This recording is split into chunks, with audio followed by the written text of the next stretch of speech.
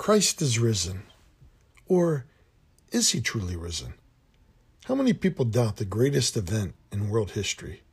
The reality that someone who was dead for 3 days resurrects back to life and never dies again. It sounds quite improbable, even impossible.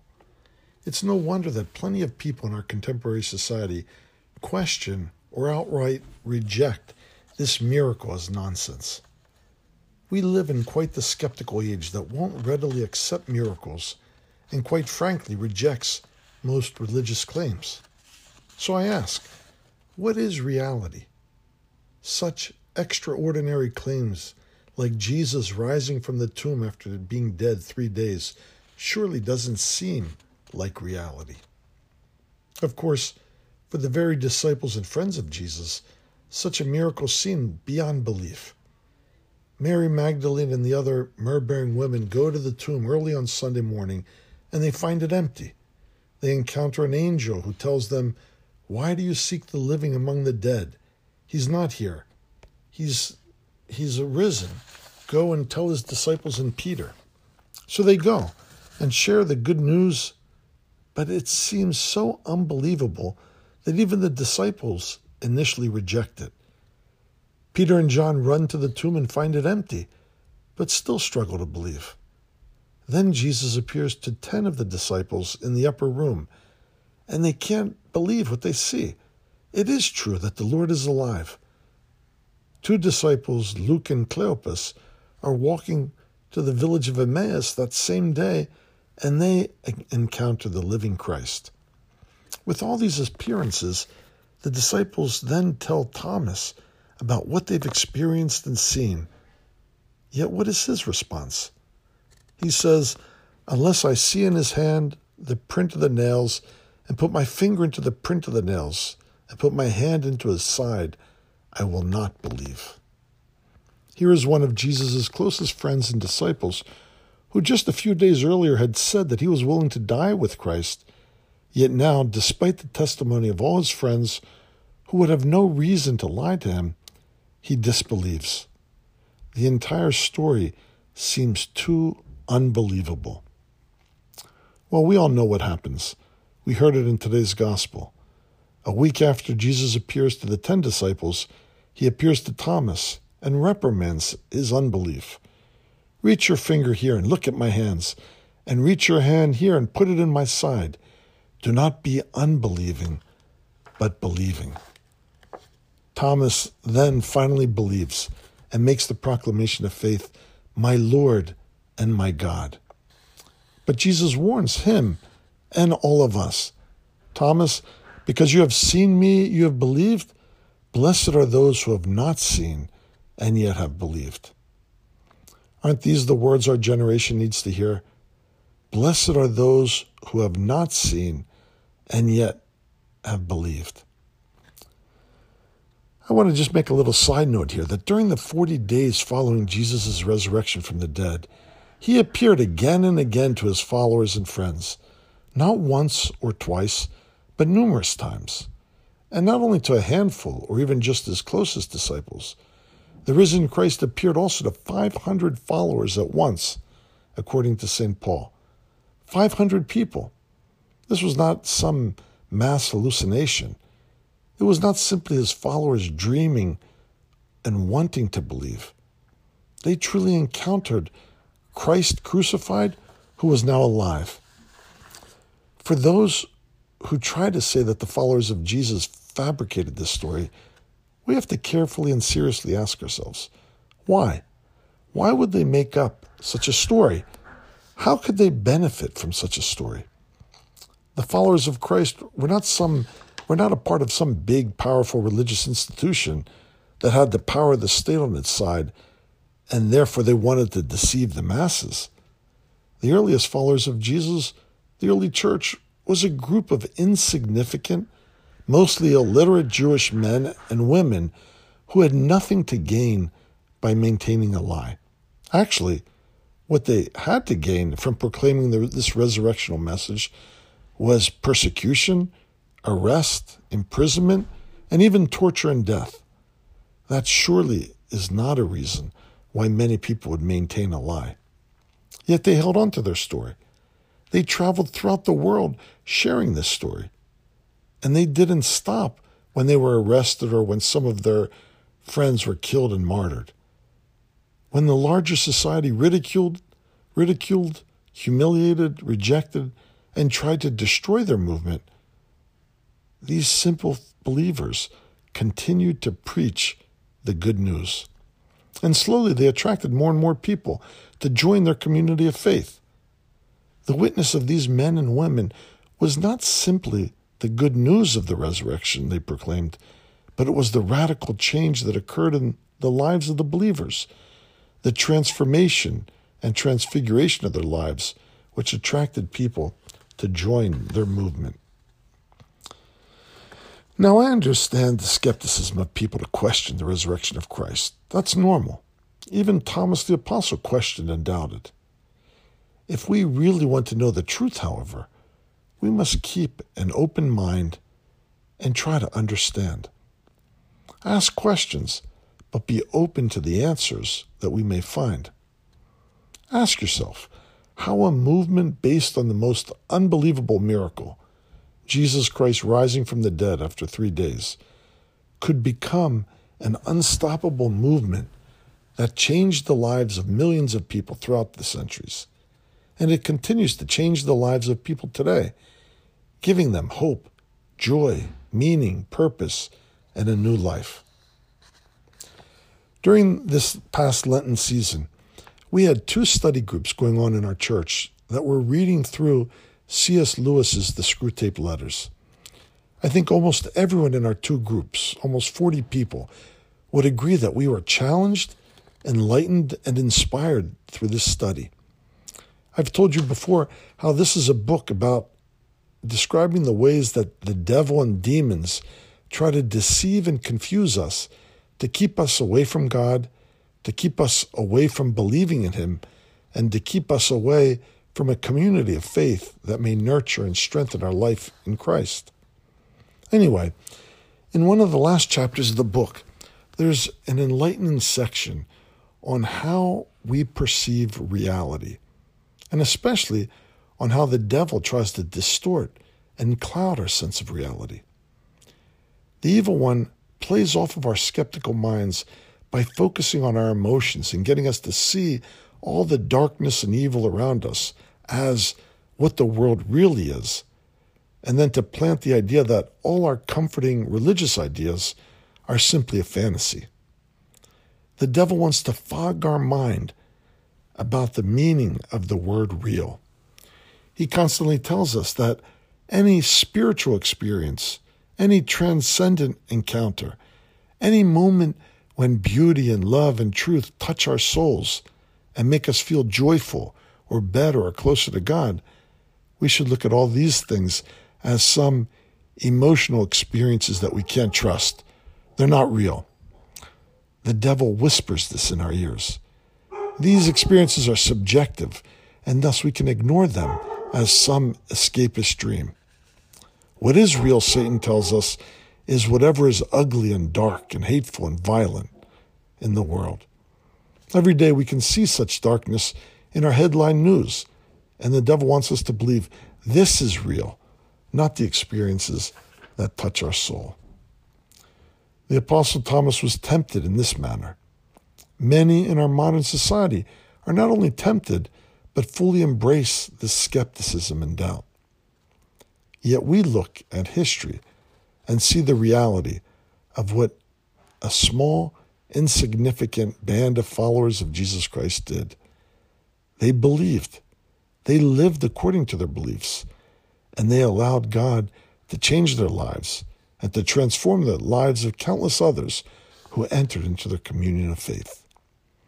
The reality of history shows that Jesus Christ did resurrect from the dead, and this living God touched and changed the lives of his followers, not only 2,000 years ago, but even today. Blessed are those who have not seen and yet have believed. And blessed are those who will repeat the words of Thomas the Apostle, my Lord and my God.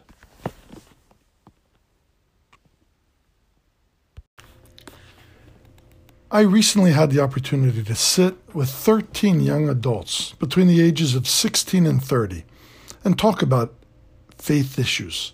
I asked them, what do you believe?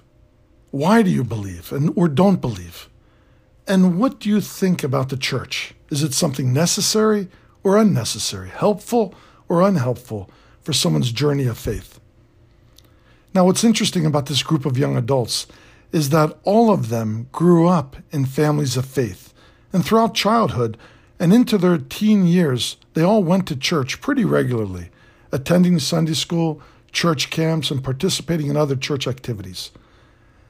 They all also have some strong and faithful Christian role models in their lives. Now in their young adult years, however, most of them are pretty disconnected from any community of faith. They're filled with uncertainty, questions, skepticism, and outright confusion about Jesus Christ, the importance of Holy Scripture, the role of the church, and what place faith actually has in their daily lives. I love each of these young adults and wanted to hear where they are in their spiritual journeys, because I firmly believe that every single person is on a journey of faith. Whether someone considers themselves a faithful Christian, a spiritual but not religious person, a Buddhist, Muslim, Jew, an agnostic, an atheist, or someone who simply doesn't even think about anything of faith, whatever label someone places on themselves, each of these labels may simply define where they may be on their journey of faith, yet they are all on a journey. And I firmly believe that we have to meet each person wherever they're at in a non-judgmental way. We have to listen to what they believe and ask them if we can journey with them. Of course, I always hope to journey with them on a path that leads toward our Creator, toward the one true God. But I realize such a journey sometimes follows a serendipitous path. Our faith journey is a lifelong adventure, and only God knows how and where it will end. Christ is knocking on the door of everyone's heart. He's patiently waiting for each person to respond to his call. He loves everyone in a distinct, intimate manner, but he loves us so much that he respects our freedom, the freedom to seek after him or the freedom to ignore him. If God patiently waits for each person, who am I then to judge or condemn anyone? Or who am I to try and coerce someone on a path they may not be ready for? I myself have discovered the pearl of great price, a treasure so beautiful and life-giving that I can't impose it on anyone. I've experienced the unconditional love and breathtaking beauty of the divine. I've truly been blessed to taste and see how good the Lord is. Yet I can only share the wonder I've experienced in faith and hope to show others the path to discover it themselves, for only they can decide whether or not they're interested. I've been thinking much about my discussions with these dear young adults, and in response to my interactions, I've decided to offer a 4-part sermon series on why we believe, what we believe, and why the church is necessary for someone's journey of faith. Of course, this sermon series isn't just for those young adults, but it's for anyone who may struggle with doubts and questions and skepticism of faith. I'm thinking of people in our own church who may struggle with their faith, of the many people who have fallen away from faith, and for the countless people in our society who have never even been a part of a community of faith in their entire lives. I always remember the time one of my son's best friends from high school came to our Paschal Resurrection service a couple years ago. And when I asked him after the service what he thought, he replied, "Mr. Veronis, that's only the second time in my life I've ever been inside a church. But I did learn something tonight. I never heard that Jesus rose from the dead. I learned that tonight." The following year, my son brought another of his college buddies to church, and this friend asked, why do you keep calling someone the Virgin Mary? Who is the Virgin Mary? I've never heard of her before. And why do you call her virgin? To all those who have never experienced faith, to those who have never thought much about faith, to all those who have fallen away from faith, and to those who struggle with their faith in this skeptical age that we live in, to those who also don't want to lose their faith. This is the first part of my series, Why Believe? What do we believe? And why the church is necessary for our journey of salvation. In this part one, I want to focus simply on faith in general. And I begin with this question. Why have humans in every culture throughout history believed in something beyond this physical world, something beyond themselves, often something supernatural or transcendent? As diverse as cultures can be and as different as people are, each of them have come to believe in something other than themselves, whether it's in many gods, in spirits and demons, in one God. Others come to understand that everyone is on a journey beyond this place on earth, a journey toward heaven. Or maybe some people believe in multiple journeys through reincarnation, which may lead to bliss or may lead to nothingness. The interesting thing that I want to note is that all anthropologists and historians alike agree that all people in various cultures believed in something beyond this physical material world. They believed in something beyond themselves. Humans throughout history have felt that their finite and physical existence did not define the entirety of their existence. Something greater than themselves existed, and this something greater has given birth to the world's religions. We in our contemporary society should take note and be very careful. The present secular and materialistic worldview that dominates the West seeks to compartmentalize and often minimize religious and spiritual reality.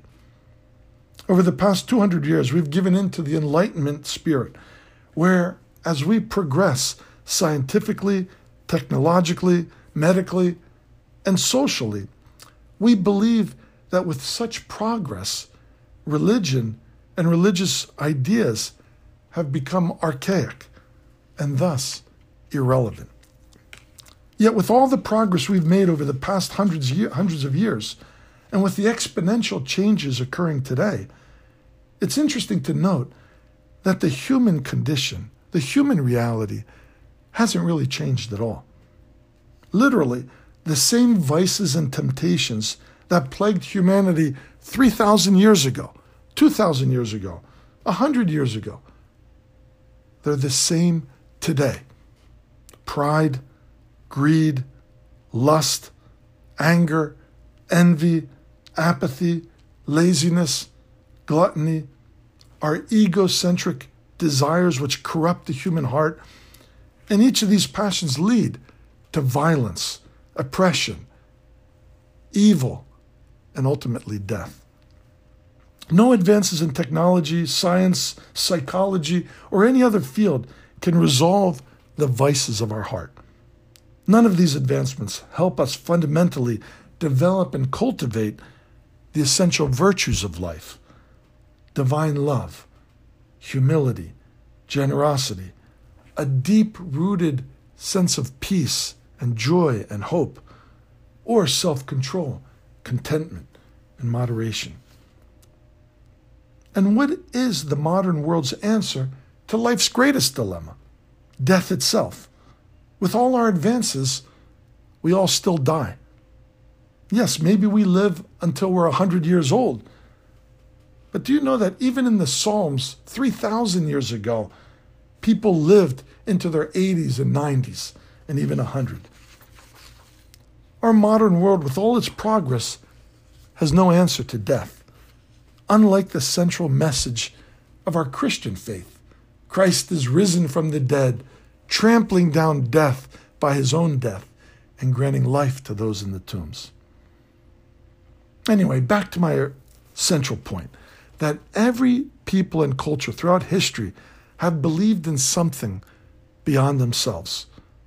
Why? Archbishop Anastasios of Albania, a former professor of world religions, answers this. He says, religions are born out of humanity's yearning for the sacred, for the infinite. The divine image, which is humanity's essential characteristic, has never been destroyed in any of us.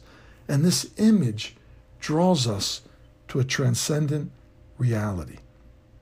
There's something inside each of us that yearns for something beyond ourselves.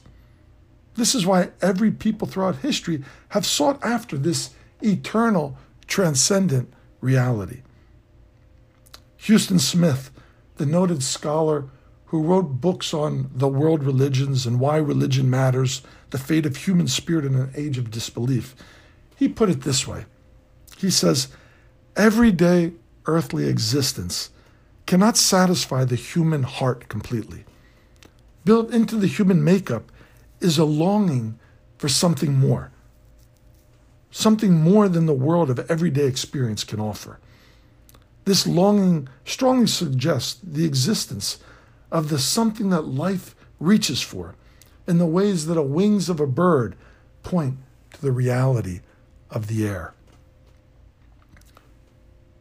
Both Archbishop Anastasios and Huston Smith challenge our secular, materialistic worldview, which tries to minimize or eliminate faith. Yet we learn from history that humanity was created for something greater than our present human condition, something greater than the here and now.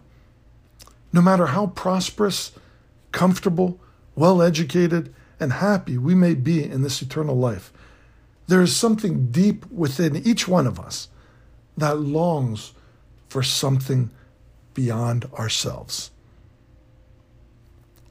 Maybe we can conclude this Part 1 series with the wise words of St. Augustine, who summarized our human condition best. He said, "O Lord, you have made us for yourself, and our heart is restless until it rests in you."